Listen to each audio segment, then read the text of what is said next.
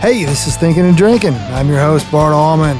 Over the last 30 years or so, I've worked for major record companies, working with major artists such as Alabama, the Dixie Chicks, and Florida Georgia Line. I've also been writing songs for the past 15 years, and have over 50 cuts, 2 number ones, and made a lot of friends along the way. I'm going to be talking to some of those friends about songs, life on the road, and just life in general. I hope you have as much fun as I will. Hey, what's up? Thanks for giving us some thinking and drinking time today. We've got my old buddy, and I do mean my oldest friend, because he's really old, in the biz, Bob Reeves. But first, thanks to our friends at Cathead Vodka, purveyors of fine vodka and lovers of live music. Look for them at catheaddistillery.com and Cathead Vodka on Instagram. And a lot of fine watering holes. If you're digging this podcast, please subscribe and give us a 5-star rating because it really helps. Thanks. Not long after Bob Reeves moved to Nashville, he met me.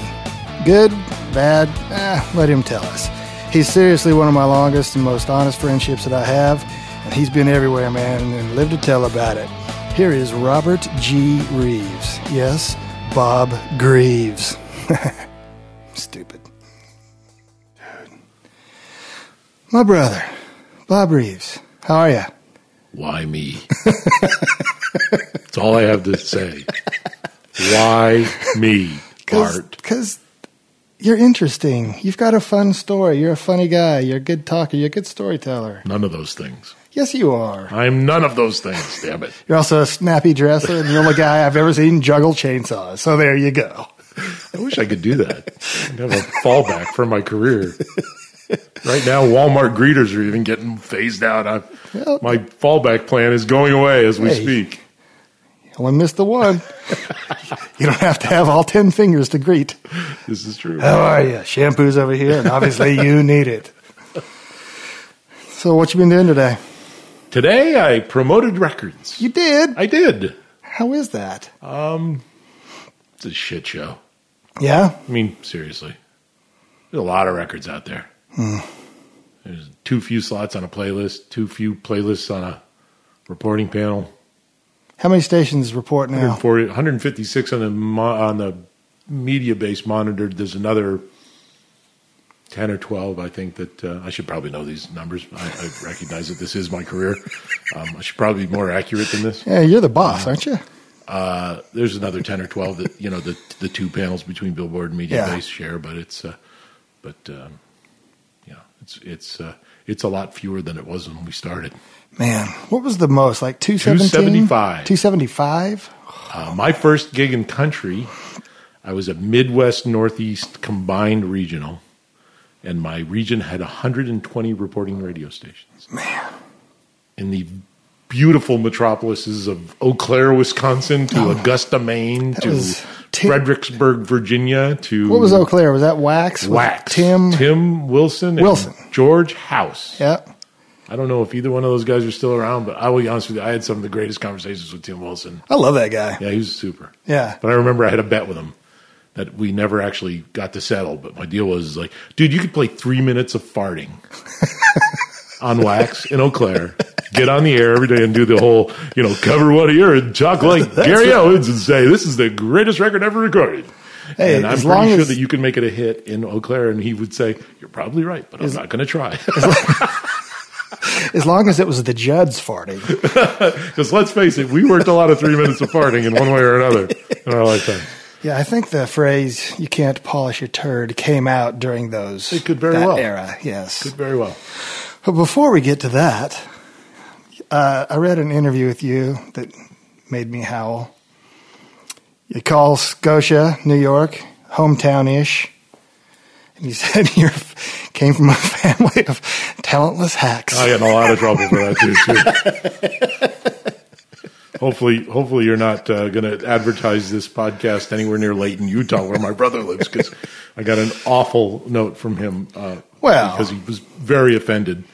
But you included yourself. Well, I included myself, and technically the problem is that reference was, did I come from a musical family? Right, And exactly. I said, no, I I come from a family of talentless hacks. Right. Musically. Yeah. My brother is a brilliant artist. Oh, yeah, man. I've seen some of his stuff. Yeah, he it's does unbelievable. incredible stuff. Yeah. And even in his 20, 30 years of his life, he owned a painting and wallpapering company, and he did the kind of painting and wallpapering like murals and foil wallpapers and things like that were difficult to work with. The guy's anything but a talentless hack. Right. But he can't sing to save his life. Right. And he doesn't play an instrument. Right. So he's still a talentless hack in that way. But he did not. He took great exception at me calling my family talentless hacks. But the best part about it is my dad would have gotten it. Yeah. Yeah. And he probably would have laughed like hell and said, "You're absolutely right." Right, exactly. He's a hell of a dancer, though. So you tried playing instruments and nothing stuck.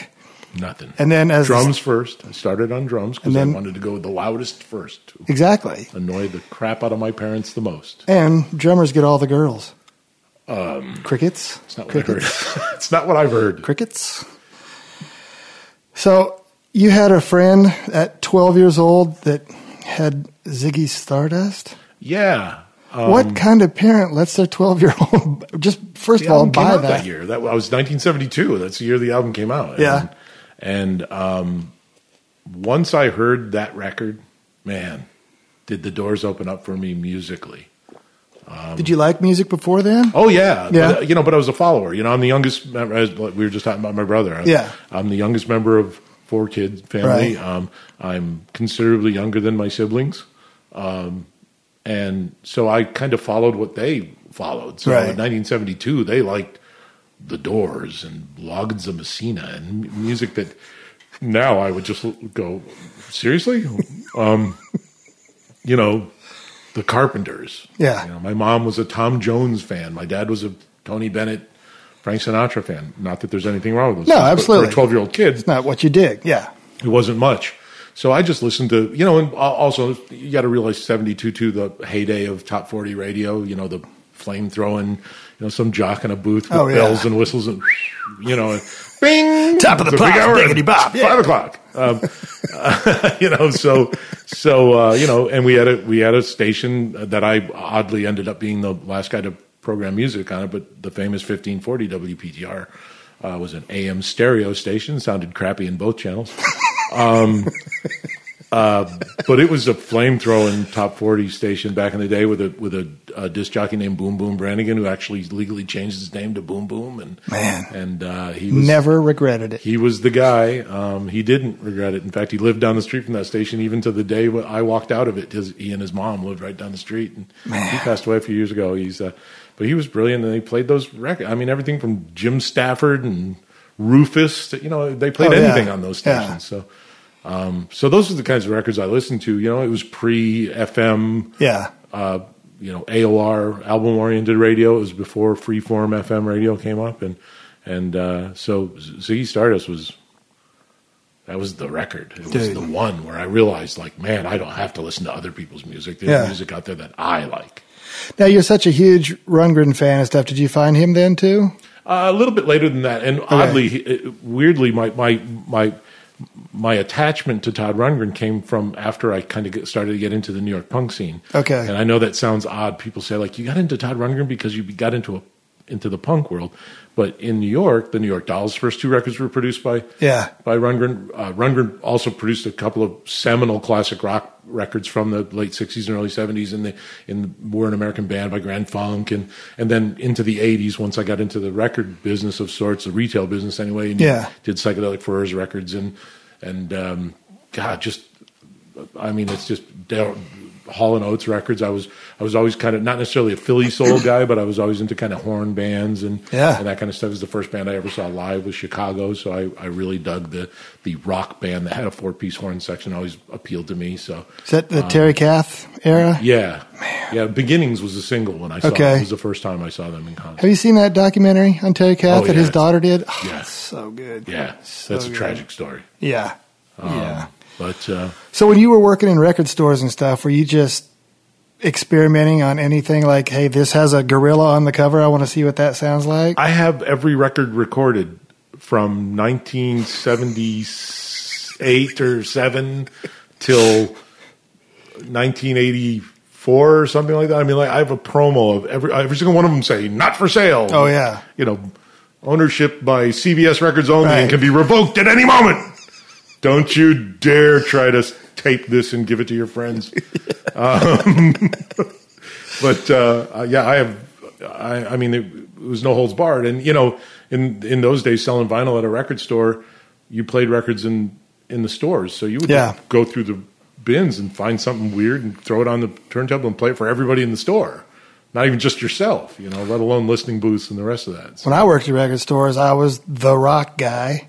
Yeah. So my boss would always say, take home Loudness and Yngwie J. Malmsteen, not to be confused with all the other Yngwie Malmsteens, and listen to them and see what they sound like so that when people come in... You could recommend whether or not... Yeah. And, you like that? You'd probably like this. Yeah. And then we had a shrink wrap machine in the back, so I'd play it once, listen to it, re-shrink wrap. So... Oh, I'm quite familiar with that. Yes. Quite familiar. So why'd you move to Houston when you were 19? I moved to Houston.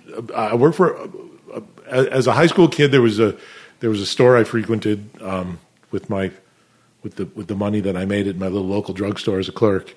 What I didn't spend on beer, I went to the Record Town on Route 155 in Colony, New York, and I bought records. And records were cheap. They were $1.29 on sale. New records, they were $1.97 if they were in the bin, like. Older records, so to speak. So I would spend every spare penny of my money on Record Town, on Record Town records, and I ended up going to work for them. The company Transworld Music Corporation that actually owned and operated the Record Town chain was based in Albany, and Bob Higgins, rest his soul, he died a few years ago too. Owned the whole company, Albany-based guy, and I went to him and begged for a job. I worked for a department store, ran a record store and a department store, and ended up running. I think I opened the 33rd Record Town store in the end before the vinyl craze and the CD craze went south, and the brick and mortar record store went south. I think there were 3,300 stores or something like that. I opened store number 33 on Wolf Road in Colony. It's a FedEx store now. I drove past it the other day, in fact. Did you go in and ask for a Cheap Trick 8-track? Well, 8-tracks were about burnt by then, but cassettes were starting to get pretty hot. By the time I moved to Houston, cassettes were a pretty big deal. But a buddy of mine who was a year ahead of me in high school moved to Houston right out of high school, and I went down to visit him. And in driving around downtown Houston, I drove past this store called Sound Warehouse, and when I saw the store, I about flipped my lid. Like, I was a full-service record store geek. I was a kid who loved a store that had a full jazz section, a full classical section, and Sound Warehouses were already into selling Atari 64 video games, and they had videotapes for rental when you put down like $100 deposit and took a videotape home. Remember, Be Kind, Rewind, and you brought the thing home for 2 days and put it in your old VCR and watched it and then brought it back, and they had all those things in one gigantic store in the Galleria area in Houston, and I went back to New York knowing I was going to end up moving back to Houston because I wanted to go to work for that company. And I found the guy who owned the company and sent him letters, and I ended up going down there and lived in my car for a couple of days and found out how to get in. I ended up managing a bunch of stores in the Houston area, the Sound Warehouse chain. They were terrific stores. I miss those. I miss that kind of stores. Oh yeah, they were huge. They were like supermarkets for records. It was so much fun. But what was and I can't believe I can't remember, what was the big giant chain that just went out of business not too many years ago? Tower? Yeah, that's what I loved about. Have you seen that documentary? Yeah, that's sad, crazy. Mm-hmm. But I mean, I remember going into the Tower here at town.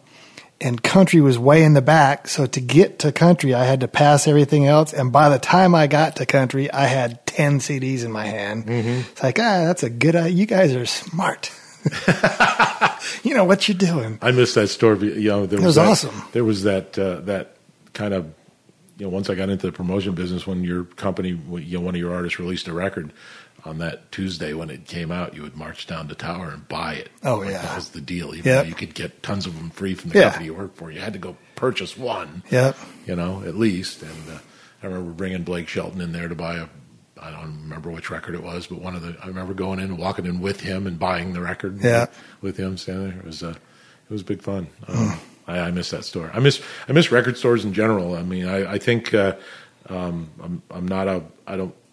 definitely not the guy who's standing on his porch yelling, "I thought I told you kids to get off my lawn," or even the, I remember when we walked to school, it was in 4 feet of snow and it was uphill both ways. Exactly. Not so much that, but I do think that kids today, with the mobile devices and the every single song ever recorded handy on Spotify, Pandora, Apple Music, whatever it might be, in their hand, really misses the substance of the. I try to explain this to people. I don't know how it'll come off in an audio version. I don't know if I've ever said this like this, but there was a thing about standing in front of a record bin with vinyl records, which they would stack, a couple of hundred records would be in one of those bins, A to Z or whatever, and I would flip through every single record in a store. Yeah. Like I'd start at A and in the pop section and go to Z in the classical and go through every single record. And there's a sense of comfort I would find in the weight. As the weight got heavier, because you kind of lean into the bin and let the records hit you on the chest as you flipped them forward, and the deeper you got into the bin, the heavier the weight of the records leaning on you. And I got to be honest with you, there's something about that feeling that brings. It's a great memory for me. I love that memory. I would love to feel that again. I would love to be able to walk into a store and just flip through records just for shits and giggles, not even with the intention of buying anything, but just to see what they had. That was the only thing not the only thing, the biggest frustration to me of record promotion is you'd get the charts and you'd go, okay, Bob Reeves is at number 1, Bart Allman's at number 2, but there was nothing to hold. Right. There was all just these numbers, and especially when it's all downloads, now there's really nothing to hold. Yeah. I'm can't grab those little ones and zeros. No. Not with these figures. No. So, did you not meet a very famous drag racer in Houston? I did. There's my dad worked in the auto parts industry, sold high performance auto parts to race teams, and stores and stuff. But we were based in Schenectady, New York, or Scotia, which is the town I actually grew up in. Not the town I was born in, but the town I grew up in, and the town I definitely do call my hometown-ish. Yeah. I was born in Massachusetts, but I was 1 when my dad got transferred to upstate New York. So I did grow up a New Yorker, and literally I'm the only one that's a New York sports fan in my entire family. They're all Boston fans except for me, which is sad. Well, if they were older, they had more time to like the Sox or whatever. Yeah. At least they've lived through some pain, but this Patriots thing's got me, I just can't take any more of the TB12. I wish he'd retire. But anyway, that's a whole nother subject. But when I moved to Houston, Texas, was shortly after my dad passed away, and my mom was worried about me. I was a kid, left town for the first time. I literally went down there without a job, without really I knew what I wanted to do, and I had a whole shit ton of focus, but zero attention span either. At 19 or whatever, and I was crazed, and I got in my dad's old car. It was his old sales car that I acquired after he passed away. Right. An old Chrysler Plymouth Fury with somebody had broken off the Chrysler logo off the front of it. My dad worked for a company called Sealed Power Corporation, which made Speed Pro piston rings and stuff for racing. But the Speed Pro or the Sealed Power logo was a kind of an obtuse drawing of a woman obviously naked with her hair blowing in the wind behind her. So it looked as if if something was rushing past her. Right. So he broke it off of an ashtray that had come with the seal and put it in place of the Chrysler logo that somebody had broken off in a parking lot. So I pull into Houston, Texas with my New York plates and my naked lady hood ornament, and I pull up behind a pickup truck that's on the biggest tires I've ever seen in my. Looks like you should be crushing cars at the county fair on the weekend with named Gravedigger or something painted across the side of it, and he's got a sticker on the back of it that says Lee may have surrendered, but I didn't. And I thought, I am fucked. Right. I am a young anymore. Yankee boy. I am not going to make it a day here, and with no place to live. But anyway, so my mom had connections within the race world and whatnot, and she talked to people, and the only people that anybody knew in Texas that could check on me was a guy named AJ Foyt. And dude, Super tax. Super. That is not bad. But it was fun to, there were times that Cha Cha Muldowney lives in Schenectady. I don't know, the Heart Like a Wheel movie and stuff. The first female drag racer and a world champion and an amazing person. Nutcase, amazing person. But she was around a lot. Like when I was a kid, Don Garlitz would come and the godfather of drag racing and stuff. But it's funny, I never got into any. My dad was a golfer. My dad loved racing, was, into cars and stuff. And as much as I like a new Cadillac, I've never opened the hood of that thing. I have no earthly idea what's in there. It would scare the daylights out of me. I don't play golf. I don't spend it. I'm not a NASCAR fan. I don't dislike it. I just don't really see the point. I'm going fast and turning left and over and over and over again. But it's fun to go to the races, it's just like I know hockey people that go to hockey games that don't know anything about hockey say it's fun to go to a hockey game. Still fun. It's fast. It's loud, it's fast, it's crazy. Somebody's going to bleed. Somebody's going to fight. It's at the end somehow, one way or the other. They're going to put a pretty girl in a Jumbotron and off you go. Yeah, why not? What's the hate? And around here you might even see a catfish get thrown out on the ice. You do see that. You do see Still don't really get that. But So how'd you get into radio? From record stores and everything. You lied? 100%. I Houston, that late 70s, early 80s was a gigantic boom in Houston. The oil boom really started. It fired that town up. In fact, there are similarities to Houston in the late 70s and early 80s as there are to Nashville today. When I hear statistics like 86 to 100 people moving to Nashville a day, that's what it was like in Houston in those days. It was really thriving, like in a big way. Wish they'd go back to Houston. Yeah, me too. We'll get to that in a second, I guess. But you didn't start country radio. Oh no, I started pop radio. Yeah. Well, technically, I started as a production guy. So, right. But I was literally driving back from Houston in 1983 or 4, and a friend of mine, still one of my bestest pals on the planet. He sells TV time in Albany still to this day. Lives in upstate New York, but he was working for a AM/FM combo. Obviously, it was before the Telecommunications Act, where iHeart bought everything. iHeart and Cumulus bought everything. Yeah. It was when regular people still owned 1 or 2 radio stations. Yeah. And a car dealer in town named Jim Morrell, who still owns Pamel and Albany Broadcasting up there, owned WPTR and AM, which was that top 40 station I talked about earlier, and Fly 92, the big top 40 radio station in Albany. And I called Doug and said, buddy, I'm coming back from Houston. I've bailed. I've dumped everything I can. I've sold a car. I got a U-Haul. I sold a car in a parking lot of a Mexican restaurant to a dishwasher for $100 and put the rest of my stuff in a U-Haul and headed north. And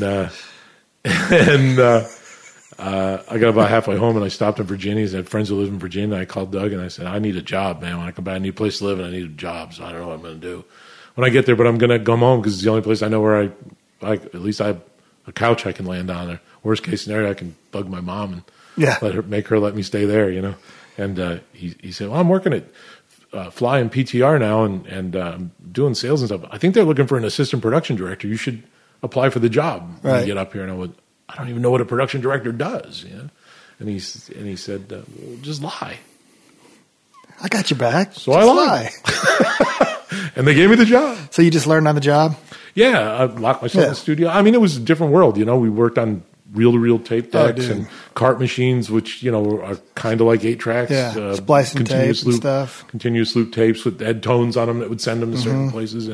And we still played, a vast majority of the music we played on the air were on carts or vinyl records. CDs weren't a thing yet. And I did production during the day, and there was an afternoon that we were waiting for ratings to come down. The program director of the radio station and the rest of the staff were all sitting out in the lobby waiting for the ratings to come in, and the overhead speakers were on, and there was kind of an old classic jock that was a former PTR jock that had aged into the FM world and was filling in for our midday guy on Fly, and we were listening to him, and he did a break, and I looked at the program director, a guy named Todd Martin, and I said, Todd, when I was a kid, I loved that guy, but he doesn't sound that special to me anymore. And he goes, you're so fucking smart, you do it. So I was like, I'd never really had any aspirations to be on the air, but I had a production studio and a microphone and a tape deck. So I went in and faked the show and gave them an air check tape, giant air quotes, air check tape. It was really me in a studio alone, not actually playing any records or doing anything, but reading weather and doing the things that I thought would Here's get the me latest on and the air. greatest, the stacks of wax. Yeah, and it was pukey. It was pukey top 40, let me tell you. He allowed me on the air. He said, well, come in. There's a guy named Joe Moss, Smoking Joe Moss, he's still a good friend of mine. Talked to him the other day. He lives in Seattle now, but he was the evening guy. And Todd said, come in and do like 11 to midnight on Friday night. That's only 1 hour. On Joe's thing. Just do a few breaks and just get comfortable doing it for real. Like in an honest to God setting where you actually had to punch buttons for records and make things happen when you said you were going to make them happen. And now you got to realize, I'm sitting in your studio here and you've got a bunch, I mean, this is as high tech as it gets these days in the studio, it's all computers and your pedal boards and everything. Those days, the radio station I ran on a board made by a company called Gates. It was gigantic weighted pots. The pots were 8 inches, 6 inches in diameter, and they were heavy. They, like when you turned it from 1 to 8, it literally felt like you were turning a weighted dial. And there were only 6 spots, and we had 4 cart machines and a turntable and the microphone. So you had to toggle from. That's why all those old DJs had massive forearms. Exactly. Twisting they all had those guns. You had to toggle from like turntable to microphone. Or turntable to cart 1, which was in my case the issue when it happened. So Joe says, well, it's all yours. Here's your sound effects firing, and here's your first song. It's all queued up. It's all ready. So all you have to do is do the top of the hour intro over the sound effects, and you're good. And I opened up the mic and potted up the mic, and I'm nervous, sweating like Mike Tyson at a spelling bee, as we used to say. And I hit the button for the cart machine, and nothing happens. Is he still there watching? So I hit the button again. But as I hit the button, because all of this is on a makeshift, built by our engineer table, when I hit the button, the whole table shakes, so the mic shakes. So there's a from the mic. So as I'm hitting this thing. I've got headphones on, so I don't really hear what's happening in the room, but the door of the studio is open, and I hear from down the hallway this. And it's footsteps running down the hallway. And it's Joe, who had toggled the first cart to the turntable for his last song and didn't toggle it back. Aha. But I was so new, I didn't know to scan the board and see what was toggled. So he dives in front of me and hits the button, and there was this kind of sounder thing that went when you did the hey, it's Bob Reeves and Fly Down Jew, blah blah blah, and so the thing ends with the thing trailing out. So he comes running down the hallway, dives in front of me, hits the button, and the sounder goes ends. So it's dry. So I go, hey! So I do the big top 40 opening and hit my first song. But actually, I left out a part because I got excited. Joe comes around the corner from the thing as he's diving in front of me. I turned to him. Now the mic is wide open and said, what's happening? And that's when he looks at the board and dives in front of me. So he has a scope tape of my first ever air check of me saying the first words I say on him is a dead air. What's happening? And he's been holding that over my head for years, like as ransom. Someday he's going to let that out. So I tell the story as much as I can so that like when it actually does come out, it won't be a surprise to anybody. That'll be played at your retirement. Yeah, there you go. Or worse. Yeah. So I'm going to make a little ice noise if you don't mind. Yeah. Oh, well, because it is thinking and drinking. It is. So you came to Nashville. Did you ever think of trying to go big time radio and move to Manhattan or anything? Nothing like that? No. I mean, with all due respect to the people I deal with on a regular basis that work in the fine business of radio, it was never my calling. Yeah. I did it because it was. I mean, the reality is, as a teenager, I knew I wanted to work in the record business, but I lived in Scotia, New York, and I had no musical talent. Yeah. So I did whatever I had to do to get closer to whatever I thought was the record business. Right. At whatever time in my life that was. Because you got the face for radio. I definitely do. There's no question about that. So the retail thing was where I started because it was what was available to me. And then when I moved to Houston, I expanded the retail thing. I spun records in clubs and started to get involved in some of that kind of stuff. And because it all felt like music businessy to me. I wasn't meeting anybody I shouldn't say that. I did meet people that worked for record companies, mostly in the sales capacity, obviously through the retail world. So did you get called on at these radio stations by record promoters? I was the music director until later on in life. So you knew what record promoters did. But I certainly knew what salespeople did from being a, God, it's so hard to explain things from the past and make them make sense. But there were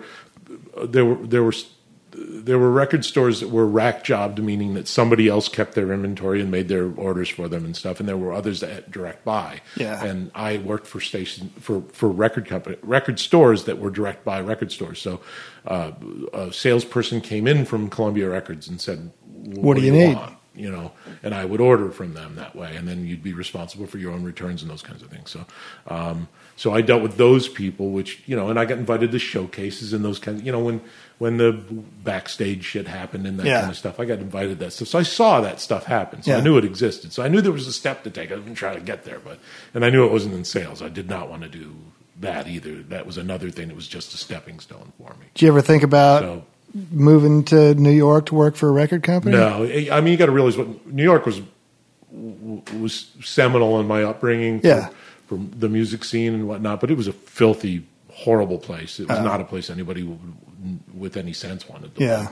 I say that a bunch of my friends lived there, but in the 70s it was dirty and different, and it's not the Disneyland that you go to now, right? By any means. It was a dangerous place. We would go down there to see punk shows and stuff when I was a teenager on the train, and when you got back, you felt like you lived through something. It wasn't just like, hey, went to New York this weekend and caught a show. It was like, we got out alive. We went to New York and nobody got shot. And no one got killed. We win. Not even grazed this time. So you moved to Nashville, and you met Mike Borchetta. I did. And so did you, what did he do? He handed you a phone? No, I actually worked, I did a bunch of crap jobs when I first came here, but I went to work for J.D. Haas. Oh, that's right. And J.D. Haas had an office in the building that Mike owned across the hallway. And it was one of those deals where it was, it's a pretty social business. You know how the music business is. It's not... for anybody listening that does not work in the industry, it's a pretty informal. Yeah, everybody. There's a knows lot of downtime. Even in the promotion world, we got 120 stations. You might be jamming some phone calls between 11 and 3 on a Wednesday, but at 4 o'clock there ain't shit to do half the time. But stand and wait for somebody to call you back, and in those days there wasn't even an email scenario as prevalent as it is now that you would wait for an email back, or it's certainly not a text.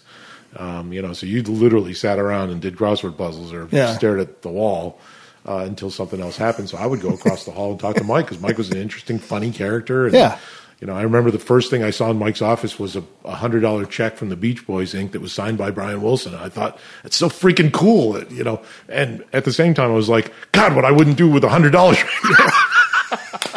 Hey, are you gonna cash that? But it was like a framed check, signed by Brian, which I thought was super cool. I mean, I got a chance to meet Brian and work with Brian later on, but at the time that was a pretty big deal. And Mike just took to me like I just remember him saying like, man, you could be something doing this, and you got the gift of gab, son. And it was when Curb was moving to town. Mike was moving.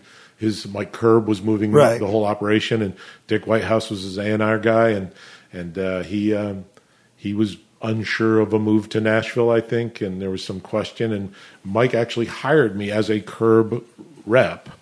I never accepted a check from Curb because some other stuff happened that ended up sending me in a different direction, but I worked a few records for Mike in between and mailed records and did some other stuff, but then I met a gentleman who had put together a limited partnership and found a crappy old former livery stable on 2nd Avenue way before it was cool to have clubs. Is that what that was? It was a livery stable 120 years before we opened the Ace of Clubs. I didn't know that. If you look at the front of the building, I don't know if you can see it now, but back in the day, it makes sense. You could still see the feed Yeah. and oats and whatever signs on the front of it. But when I walked in that building the first time, it had dirt floors and stables still. The stanchions that held up the balconies in the Ace of Clubs were the posts that held up the stables. And Really? I can't believe man, it had I a dirt floor and a generator in it the first time. freaking love that place. Saw so many great shows there. Me too. Oh, dude. I even remember half of them. My favorite story of yours, and I can't remember, it's somebody from like Squeeze or somebody that came in and you knew from dates and stuff, and he said, I want something to drink. Give me a Jack and Coke. No, that's not it. Who was that? It was Glenn. Glenn? From Squeeze. Yeah, lead singer of Squeeze. Why am I forgetting his Tilbrook. Tilbrook. Yeah. Obviously we treat those guys. He played a version of Squeeze, which was half of Elvis Costello's band, with Steve Neve and Pete Thomas. Yeah. A bass player, I do not remember his name right now, and Glenn played as Squeeze. Right. When he and Chris Difford had a falling out, and they played the club in Knoxville that we had, and the club here in Nashville. So I kind of got friendly with him. I went out. I was a fan anyway, so I went out and spent the show with him in Knoxville, and I came back with him, and they came to Nashville, and Glenn would sit at the bar. Obviously, we're going to treat them like stars, so nobody paid for anything. But he would sit at the bar and say, "I'm feeling like maybe a brandy," and you'd pour him a brandy, and he'd slug it down and go, "No, that's not it. How about a gin and soda?" And you'd pour him a gin and soda, obviously stiff as all get out. We're talking 4 fingers of gin and a squirt of soda. And he'd slug it down and go, "No, that's not it. How about a beer?" And and somehow he just became Australian. Right. And you'd give him 2 or 3 beers, and you'd go, "Beer's not feeling a beer," and he'd switch to something else. But he'd have 8 drinks in 10 minutes. But they were great. Pete Thomas and I stayed in touch for a long time after that. He's the drummer in the Attractions. He's a brilliant drummer. Is he still with Elvis? Yeah, he's still with them. He is? He's like the longtime member. He and Steve Neve are both. Okay. Yep. That was the first club I'd ever seen Or that naive, had... as some people. Right. First club I ever went to that had cages. I always appreciated that. We did. Have we told anybody what that is yet? We're talking about a place called the Ace of Clubs on Yes. 2nd Avenue. It opened in 1988-ish. Yeah. St. Patrick's Day, I believe. Was it? It was a fuzzy moment in my lifetime. There was a lot of goings on Yes. there. Skullduggery, as it were. Yes. Tomfoolery. A lot of behind the scenes Yeah. stuff. That was a fun club, though, man. Glad I lived through it. How long did you do clubs? I got out of that. We opened 2 other places, closed 2 other places. In Knoxville and St. Louis? Knoxville and Santa Fe, New Mexico, weirdly. I thought it was St. Louis. No? Okay. We had an old theater in Santa Fe, on Cerritos in Santa Fe, that we opened up. It was called La Luna del Norte, the Moon of the North, or the North Moon. I don't know why. It was an art north gallery in the lobby and a... It's north of Mexico. yeah, there you go. North of Albuquerque. Yeah, over there. It was a good venue. It was a theater venue, so it's Yeah. not like a club. Oh, okay. And I didn't have almost anything to do with that. I mean, I helped with some booking and stuff. I pointed some people in their way with the guy who actually ran the club. It was a whole different partnership and different group of people from Nashville and Knoxville. But, well, you explored all sorts of record companies and management and everything. Dude, what haven't you done in the music business? I have never been a stripper. Is that the music business? Oh, you said music business. Yeah. See, I got to watch that Talentless Hack thing. Because, I mean, you did management, you worked with like Human Radio. Yeah, we at the same time the Ace opened, when I made the decision to kind of drop out of the music business and get into the club business. Yeah. One of our good buddies and a guy who spent a lot of time at the club had a management company, and he managed 2 signed acts and a couple other acts. But the 2 signed acts were Human Radio. They were signed to Columbia Records. Their record was made by, oh my gosh, I am so brain farting. It was pre Don Einer at Columbia. So when the guy that signed Human Radio got bounced and Don Einer came in, he thought they were a novelty act because there was a song called Me and Elvis on the record, and they were from Memphis. And he thought that should be the single because they were a novelty act, and they literally put out the single, and then it pissed it away, and then they dropped the act. And, well, technically they asked out of their deal, which was a whole nother story. But and then he had an act called the Delta Rebels that were on Polygram Records at the time. It was kind of a biker rock band, also from Memphis. And then we had a couple other people. We were involved in some funny stuff that led to other things that unfortunately we couldn't really put I like to think that we could take some credit for it, but like our names weren't on any of that stuff. But we managed Kix Brooks as a solo artist before there was a Brooks and Dunn. I didn't know that. We had a co-pub deal with Sony ATV when Paul Worley was at Sony ATV way before the record company days. And we tried to get this kid, this piano player, crazy songwriter from North Carolina, to sign with our co-pub deal. He ended up going to New York and signing with Sony, which became Sony ATV in New York. His name is Ben Folds. I've heard of him. That was, like I said, it was really fun to hear. Yeah. The Ben Folds 5 was originally called Jody's Power Bill. Do you remember Judson Spence? Yeah, remember that name? Absolutely. A great pop record called Yeah, Yeah, Yeah. It was killer. Judson's little brother, Jody, was the drummer in Jody's Power Bill. And they were trying to think of a name of the band. And at one point, somebody said, what are you in it for? And one of them said, I'm in it for the girls. One of them said, I'm in it for the drugs, or whatever. The other one said, I'm just trying to pay Jody goes, I'm just trying to pay my power bill. So they named the band Jody's Power Bill. That's so that's great. where that comes from. So, but yeah, it was fun. It was a really interesting time to then work with Don Einer at Sony afterwards. And for me to take 4 years or 5 years before I told him, because he would have had no idea. I was a long-haired guy working for a crappy little management company in Nashville. He would have had no idea that I'd be the same person that became a promotion guy for him in his country division. I met Don Einer 6 or 8 times for the first time. For the first time. I made an impression on him. I'm not really sure not how. Me.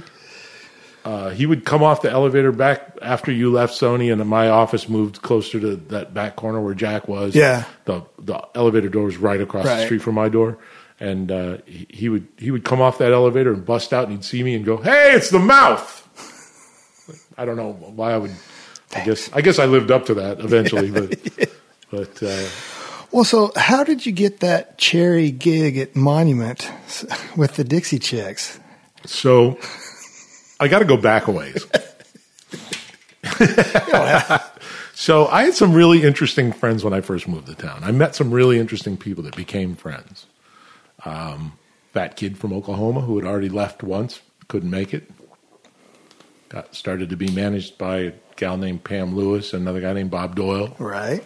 He had kind of a silly Irish name, I think, like Garth, I think it was. Garth Brooks, I think. What did he end up doing? I don't know. I went into the did you club lose track business of him? and went off, and I think he's done okay, though. Yeah.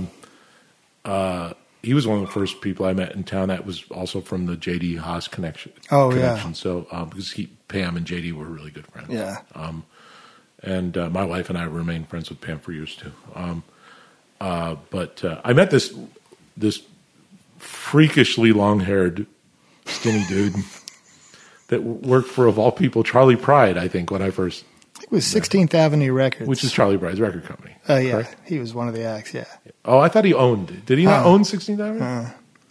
Oh, I don't know. All these years, I thought he owned that record. Not that I know of. Well, one of us is wrong.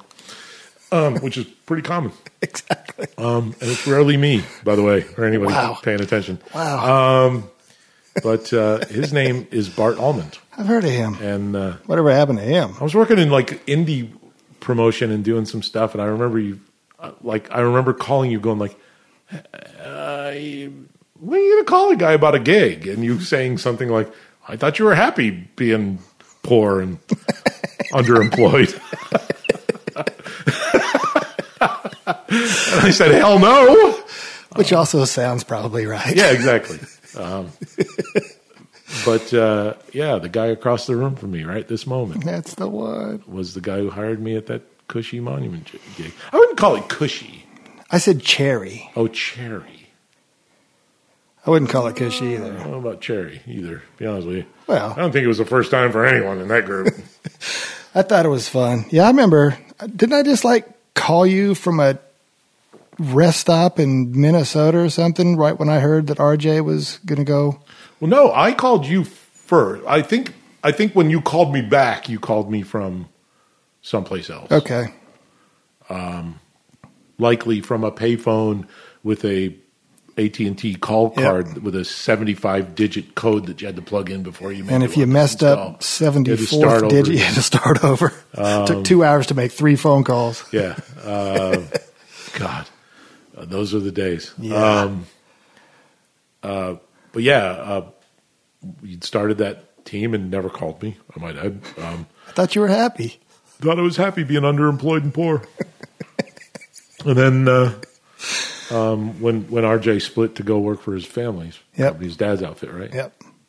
Was that in Colorado? Yep. And that cherry spot at the Northeast guy for Monument Records. I remember I remember the description when the company started. It was there's 3. Imagine the Doublemint commercial. Only it's 3 chicks instead of 2, and with a kind of a dumb name. Yeah. The Dixie Chickens. Yeah.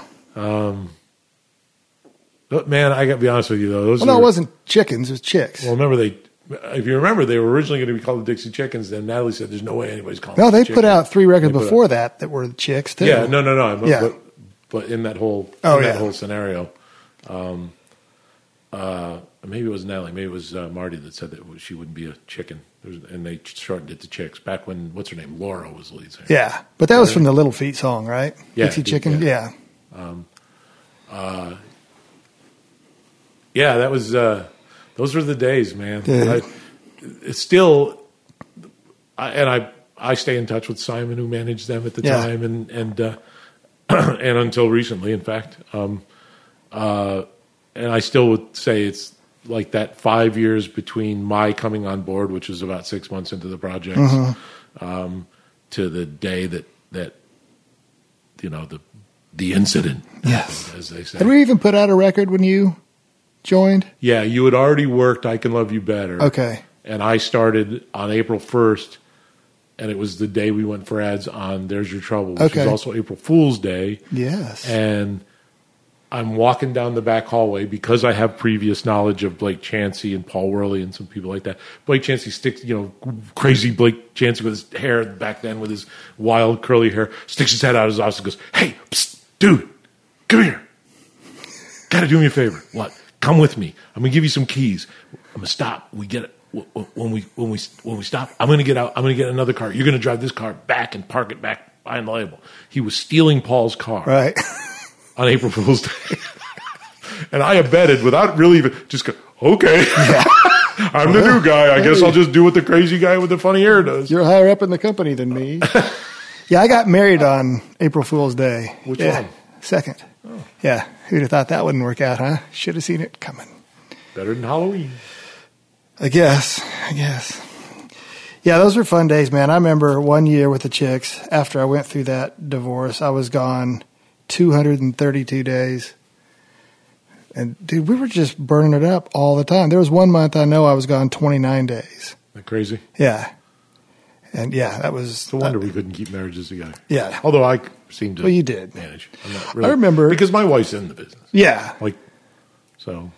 Well, my wife, that wife, that ex-wife. Really in the business.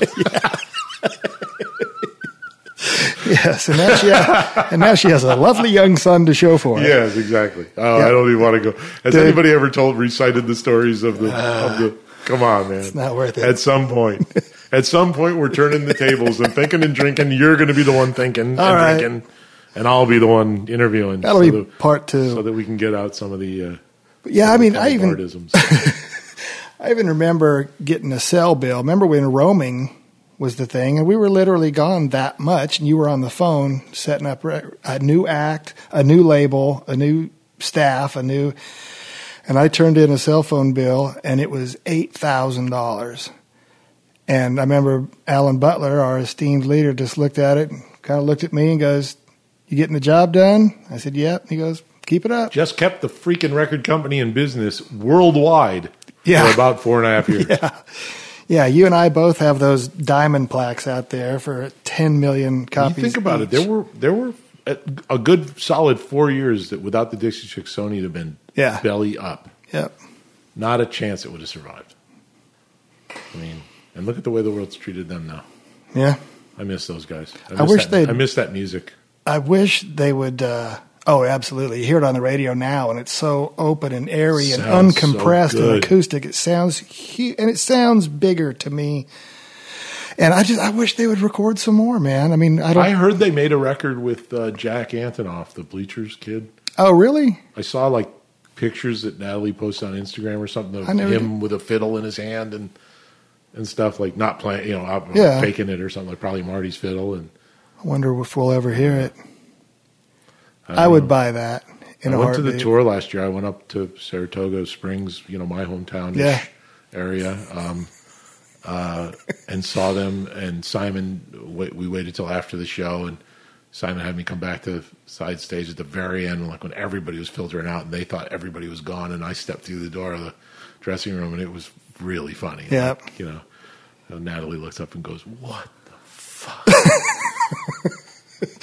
Now, I was going to go. Amy went, but we had just lost a dog, and we got a new 2-month-old, whatever. The one here? Puppy, yeah. And our puppy was like 3 weeks with us, and I said, I'm not leaving.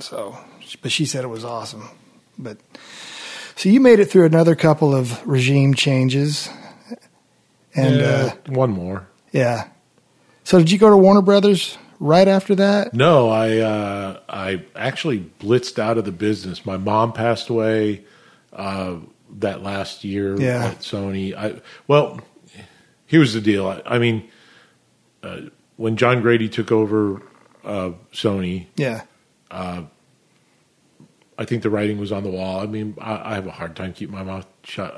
I don't dislike. In fact, I like Grady very much. I think Grady's a funny, engaging dude. It was a different place when somebody else took it over. Yeah. And it got to be strange. They brought in a consultant, a promotion consultant, a guy named Al Smith, who's a complete dirtbag. If you're listening, fuck off.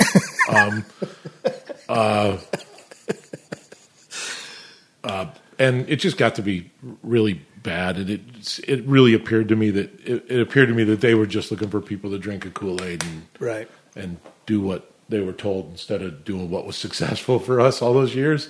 And having been a part of not just the Chicks, but I was around for Miranda and Gretchen and all the things that kept that building moving. And then to be told by some asshole that's never had a job at a record company, like really how to do promotion, so to speak, I was like, this isn't going to work for me. So I went online and bought Kool-Aid shirts, and I'd wear Hey Kool-Aid shirts to meetings, and I found out that the guy had an aspiring 50s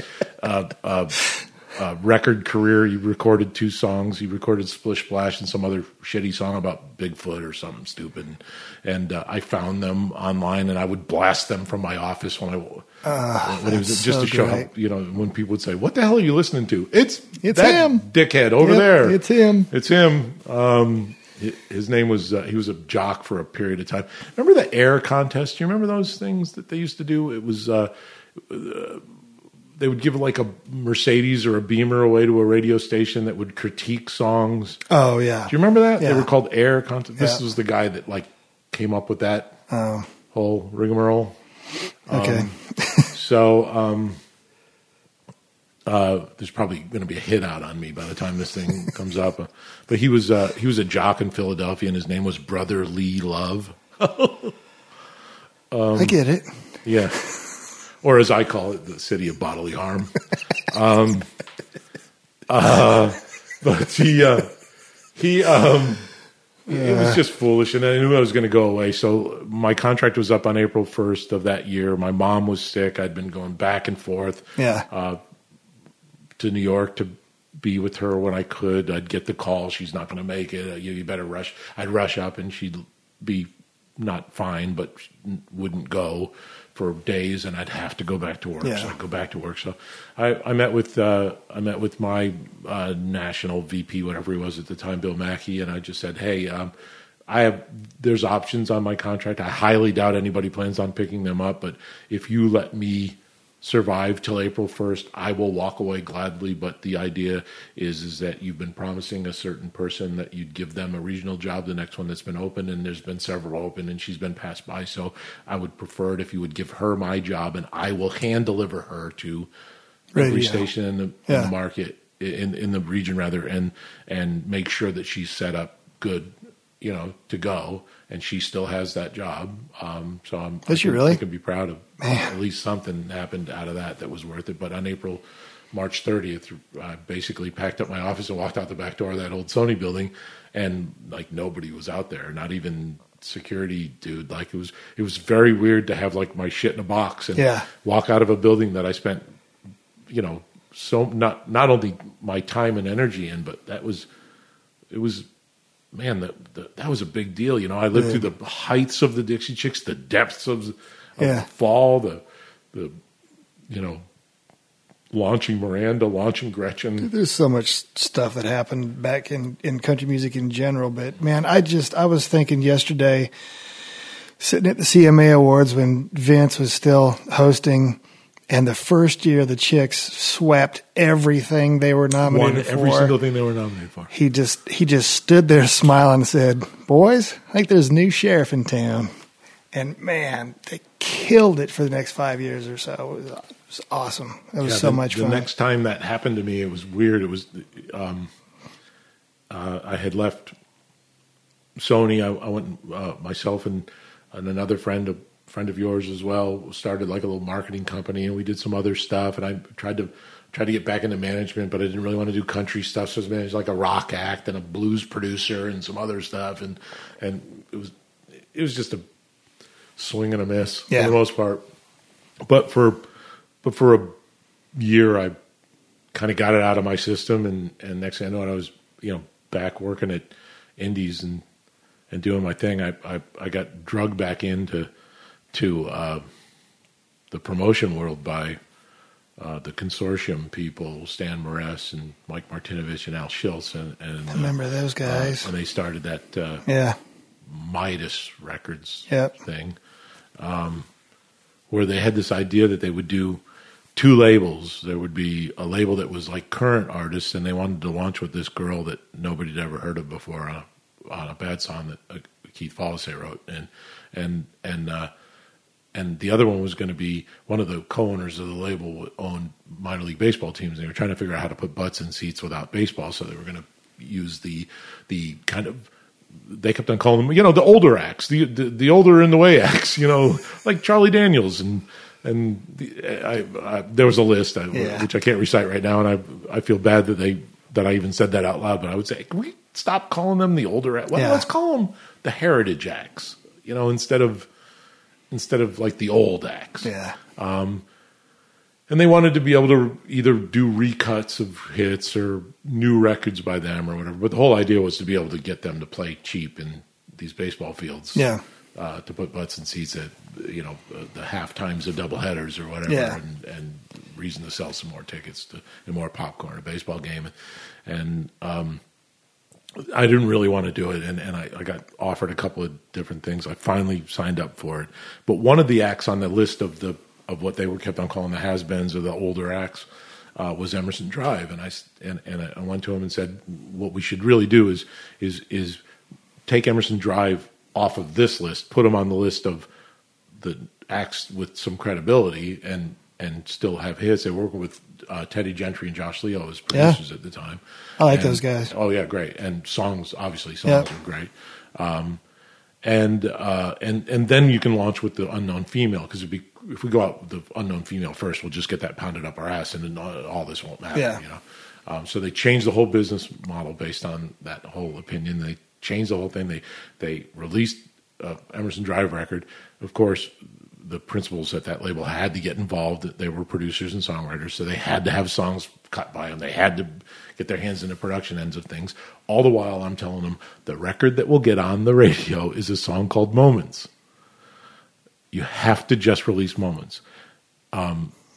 They would not release that song because it was produced and written by other people. It was produced by Josh Leo and Teddy, and it was written by somebody else, not them. Yeah. And so they made us release this other record, much to my dismay. It was not a failure, but it was not the hit it could have been. It really ruffled my feathers. I've gotten to a point where I'm pretty comfortable that I'm going to find another gig no matter who I piss off. So I got my hackles up and I started to become Angry Bob, as some people refer to me as, you son of a bitch. I ended up asking my attorney to get me out of the deal. He dealt with them for about 3 days and called me and said, if I can get them to just tear up this contract, will you walk away with nothing if I walk away with nothing? Because they're that awful. I don't want to deal with them anymore. So I left 18 months of a contract on the table and walked away from the gig. The very next thing they did was release Moments as a single, and it went to number one. Of course. Of course it did. And then I had to read in the paper how, the factions of that place knew it all along. That was their hit. Blow it out your ass. But in the meantime, Alan Butler had taken over this Montage thing. So he was the first person to hire me twice, and he hired me as a regional at this Montage. Well, let's jump ahead just a little bit. You went to Warner Brothers and had a ton of success with Blake. And who else did you have over there? I don't even remember. Hunter Hayes, Blake. Oh, yeah. Who's that guy now? He just released a new single. He did? Good. Yesterday or today, maybe. He's a super talented kid. Holy unbelievable. Cow. One of the most talented people I've ever been in the presence of. And he was a kid when I worked with him. Kid. 17 or something. Yeah. And green, because from a small town in Louisiana, Lafayette, Louisiana, and literally he's that. He's so good at what he does because he was like a shut-in, he self-confessed. When other kids played what he calls sports ball, when other kids played sports in high school and stuff, he sat in his room and learned to play another instrument. Like that first album that we released on him, he played 31 instruments. He played every instrument on the record. I have a theory on that sort of thing because think about the greatest musicians you've ever met. By and large, they're fairly small people. Mm-hmm. I think a lot of it is exactly that. I remember Neil Schon from Journey. He said, I was never picked for any team, so I sat in my room and played guitar. And, he did pretty good. Yeah, well, Hunter did that with every instrument that anyone would hand him. Literally. Yeah. He didn't care what it was. And he taught himself. If it made a noise, he taught himself how to play. Pro Tools and stuff, yeah. He used Logic. In fact, he taught me how to use Logic. That's what I use for my little vocal studio. You do? So he taught me how to use it. When we, so Hunter, Jane Deere Girls, John Rich, we had a top 10 record on them. Yep. Brett Eldridge had been on our second team for a period of time. They switched him to our team. We had his first number one record. And Don't Ya, and he's had a string since then. I came into the tail end of Wreckers. I had the only number one record on Big and Rich, who I'm working with again now recently. And I saw that. That Music Mafia thing that went along. That was fun. In the aughts, or whatever you want to call that, the 90s and the aughts. I'm the only promotion person on the planet with 3 number one records by 3 different Music Mafia people. So I got Big and Rich, Gretchen Wilson, and James Otto. Oh, yeah. So 2 at one label and 1 at another. So, well, so you've been around you've seen a thing or two. How has the business changed? No, I love that you can't even ask the question, keeping a straight face. I guess my real question, and answer it or don't, is radio still the driving force in selling records, or is Absolutely it all not? What is? Is it just touring? Is it XM? Is it social media? I don't know that there's a driving force. Okay. I think, wow, what would be the driving force? Wow, you're making me think. I don't know that any one thing does it anymore. Yeah. I think it's a convergence of things, and I think that's probably always been true, but radio's been such a huge catalyst to so much of the convergence. Man. Is Sirius XM playing a bigger role? It did. Yeah. I mean... Help you break acts? It did. You don't think it does anymore? Well, I mean... I guess, yeah. I'm an active promotion guy. I wouldn't... It's hard for me to say... I don't want to say anything that would disparage anybody, and I don't mean this in disparagement to anybody. Yeah. But the reality is that everything's cyclical, right? Yeah. So... and in our world... It's not even cyclical like it comes back. It just moves. We went That's from... a great point. We went from 78s to 45s to 33 vinyls to cassettes or 8-tracks to cassettes to CDs to do not forget the casingle. To downloads. Now, I had a friend who works in and amongst the Apple world, and I don't mean just Apple world in general, but I mean Apple world in Seattle, who said that the amount of money that Apple iTunes has made the last couple of years, if Steve Jobs had been alive 5 years ago, he'd already shut it down. It was a $3 billion a year operation for a period of time. It was down to $600 million or something like that, and he said that wouldn't be worth the damn. Well, it's like you mentioned downloads. I mean, I was working with Florida Georgia Line for a couple of years, and I saw my very first Diamond Download Award. They had 10 million downloads. And who was that? FGL with Cruise. Yeah. And it's like, well, see, but there's a perfect example of how XM broke something. Yeah. I think they're probably the marquee act, and in all deference to Kid Kelly, who runs Hits One and stuff, and he's a great programmer, but in the pop world, and I'm certain that there's pop records that were broken completely by him. So I don't want to disparage him in any way either. He's also a great guy and somebody I respect a great deal. I just can't name the record that came from that, but it's so apparent to the world that Cruise was the record that the Highway. All by itself. Yeah. No one else was in on that. Yeah. No one else knew what was going on. John Marks and Steve Blatter, absolutely cornered the market in the world. And I think the Parmalee record after that was also pretty XM centric. Yeah. Before it went to the rest of the world. I wish the Highway played more of the records I'm working these days. They don't really partake in a lot of them.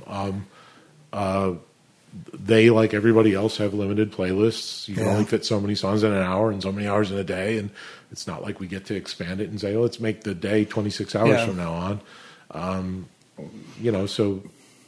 we can't make records any shorter. Crap, I'm working a 2.5 minute long song right now. In modern age, that's... Well, so what's the role of a record label in 2019? Bank. Is that it? Just to... It's a bank. Be the entrepreneur? That's what it's always been. Yeah.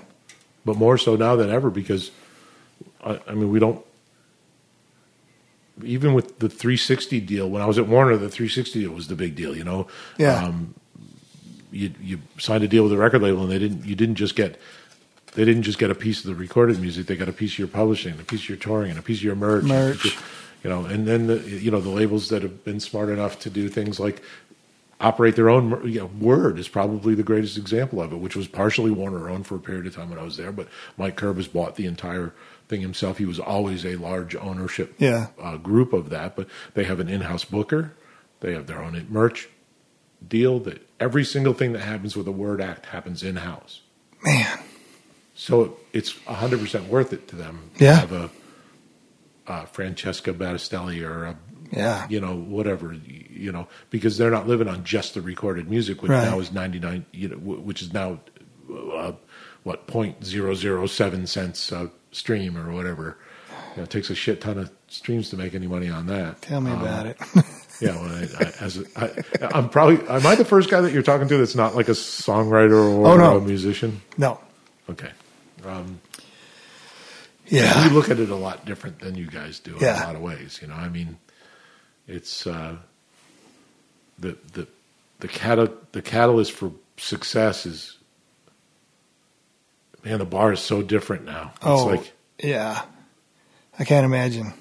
I mean, guys, think about when I think about you guys in particular, because so many, my wife's a singer and songwriter too, and I'm surrounded by singer-songwriter friends and from all the years in this town, and I sit and think sometimes about about how many friends of mine made livings with a hit single, Oh, dude, or 10 album cuts over the course of a decade or so, when we were selling $20 CDs and they'd sell millions. It's album cut it's only good for your ego, because if it's not a single, man, it just doesn't matter. It just doesn't matter. And I've been trying to. I think off mic earlier we were talking. I critiqued a young kid's. He asked me to listen to his single that was going to come out on his album. All air quotes, by the way, for those not paying attention. And I work for a company that puts out albums. I don't think it's dumb to put out albums in general, but the album culture is dead. Yeah. 100%. Yeah. My advice to the kid when I heard the single was it's too inside, it's too Garth-like, and what you really ought to do is focus on finding 2 or 3 great songs. And I don't mean songs that your mom likes. Yeah. I mean songs that other musicians and people in the know will tell you, God, that's a great fucking song. Yeah. Like, and take those 4 songs, record them as best you can. Don't come to Nashville. Yeah. And hire the best music. And I know there's people out there right now, half the people that have done your podcast right now are going, hey, fuck you, Bob. Don't come to Nashville and spend a fortune to cut them. Don't do that, because it's stupid to do that. Like, it's expensive. You might as well just flush that money down the toilet, because if it doesn't work, you're screwed. Yeah. Like, and release those records every month or every 2 months and put them on social media and get as many people as you can to hear your song and say, God, that's a great song. Yep. And somebody will come hunting for you. Yeah. And then you're in the driver's seat. And nobody has the time anymore, or is even in their car long enough to listen to a whole album. I mean, I do it, but that's because I'm old. But like I listened to a Maren Morris record this morning. I didn't make it all the way through it, but treadmill, ear pods, right. It's brilliant. Yeah, but half of those songs go to complete waste. And there's songs on there that I know will never make it through single that I thought were in first pass listen that are brilliant. Not to mention she's already batting behind the curve because she's a chick in this format, which is still ridiculous. Yeah. But at the same time, there's so much music out there, and so much of it's not very good. Yeah. And so much of what's not very good makes it a long way. And it's all our faults, but it's so frustrating. It's funny. I didn't think we'd get to this spot, to be honest with you. I am so frustrated to work with an act like, if I can sound self-serving, and I don't mean it to be like this in any way, but I work with a young girl from Canada named Tennille Arts. It just so happens there's another girl named Tennille out at the exact same time. Ugh.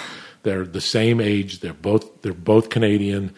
Their parents are both Captain and Tennille fans. They're both named after the same person. They have so many similarities, except for the fact that their music is completely different. Yeah. And I don't want to take anything away from the other Tennille, but my Tennille is an immensely talented Tennille, incredibly thoughtful, and it's just, man, and to have her do a 2.5 minute long segment on The Bachelor as the only person invited back for the second time. The first time she went on, she didn't have a record deal. The second time she went on, she had our record deal. She played a song on the first one for 30 seconds with people talking over it. I don't really know much about the show, but I've seen the 2 shows.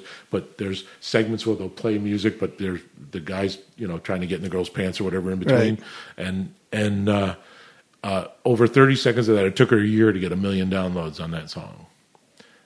In a 2.5 minute segment that was based on the date of The Bachelor and the girl he was trying to get into the pants of was at her show at this LA theater. Okay. So they actually showed her on stage playing the song for a minute or two. Yeah. 2 million downloads in 4 days. And when I went to radio with it, they told me, Bob, the bar is higher at radio. Higher than 2 million people that download, that listen to the song just because they saw a minute of it on Aren't TV. those called active listeners or something like that?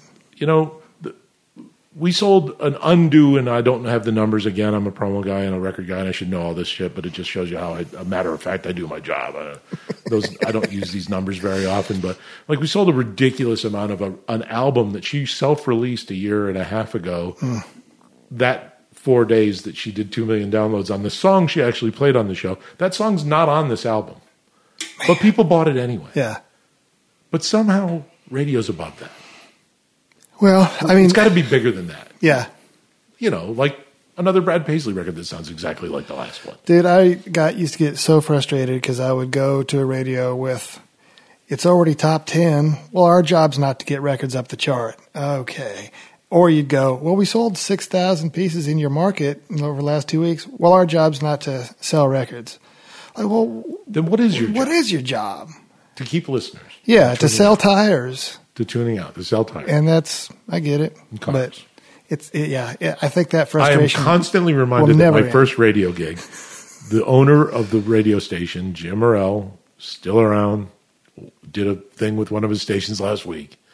Jim bought the AM/FM combo of WPTR and WFLY FM because he owned 12 car dealerships, and it was cheaper to buy the two radio stations than it was to pay for advertising on radio stations around the Capital District for his 12 car dealerships. And, That's awesome. And so you have to go back to that over and over again and realize exactly what it is that we do. Songs are something to fill time between car commercials. Totally. Yeah. Shameful? Yeah. Totally true. And it's how I've made my living. Oh, dude.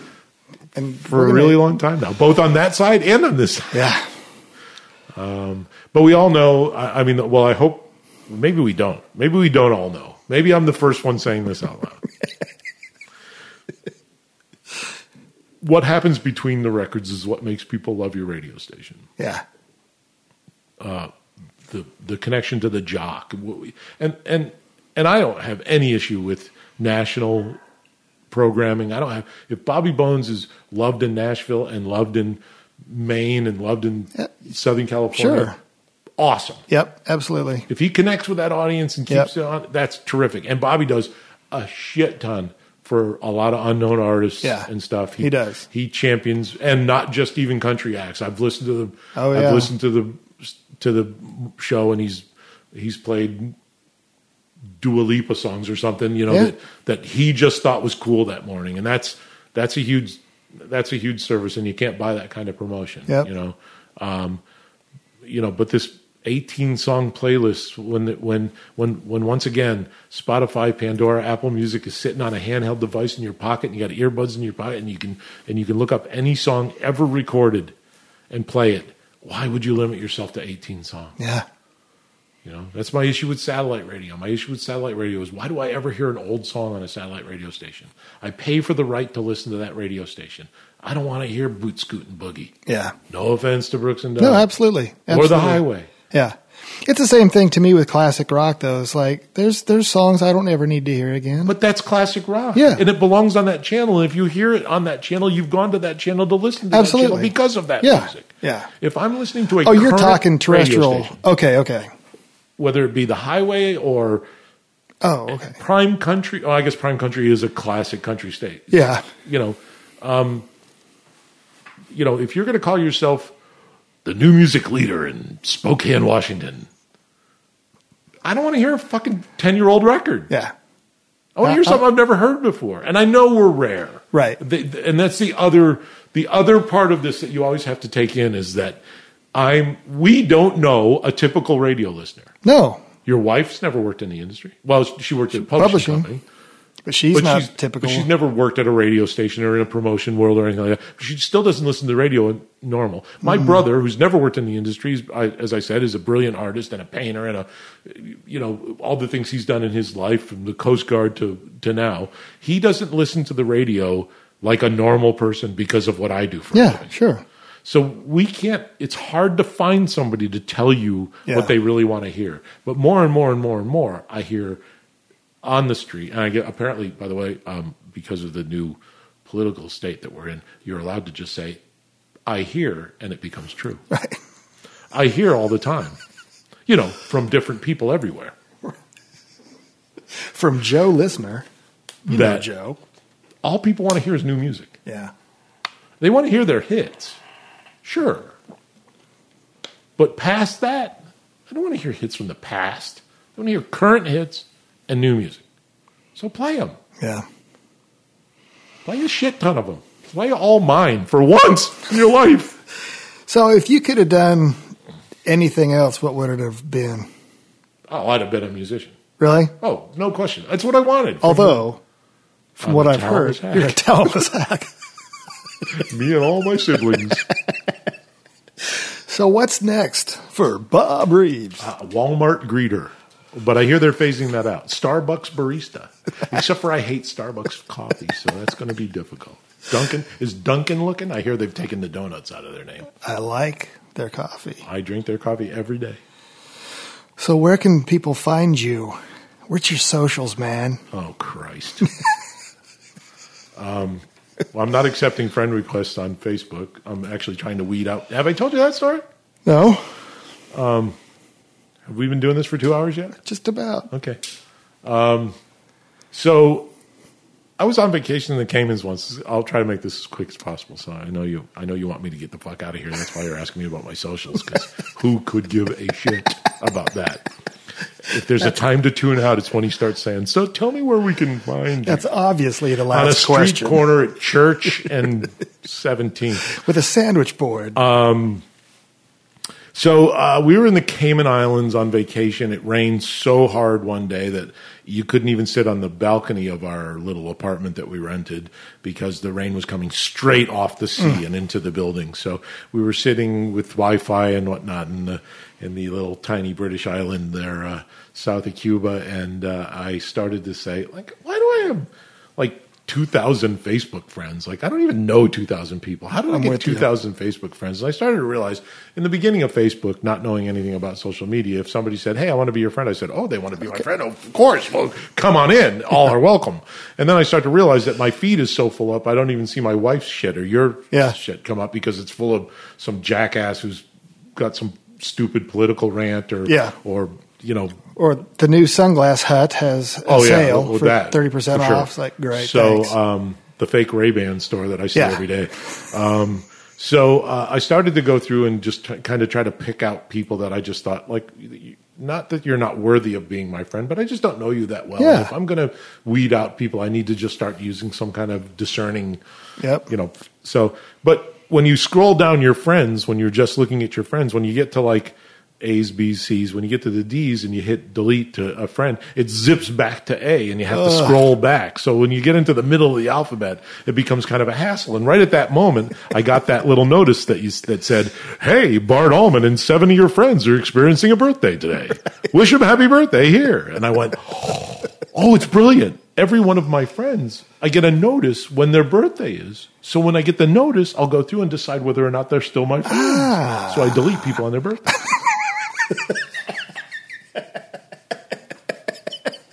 So if I know what I'm doing this So weekend. I literally confessed. I put a post up on Facebook that said, if you get, on your birthday, if you get an HBBA from me, because that's all I do. I don't do anything special for anybody. I don't call anybody, hey, let's get together, buddy, or any of that bullshit. When you're going to get 400 of those from 700 people you don't know, I'm just going to say, HBBA, Bart Allman, happy birthday, Bart Allman. You are good for another year. If you don't get that, check your friend status with me. If you give a crap, you're likely out of the club. So I'm not accepting any new Facebook friends. But I just search Bob Reeves. I don't know. I'm not the guy who makes reeds for wind instruments in California. There's a guy named Bob Reeves that He makes trumpet mouthpieces and stuff. Yeah. Yep. Well, dude, you have said it all, my friend. Not really. We could go on if you'd like. I'm very thankful for you, man. Been a great friend for a long time. Dude, back at you. So one of the original. You're like one of the OG friends for me, like, or just OF. Old fucks. Original friends. Oh, I'm going with old fucks. I love you, buddy. Love you too, man. Bye. See you.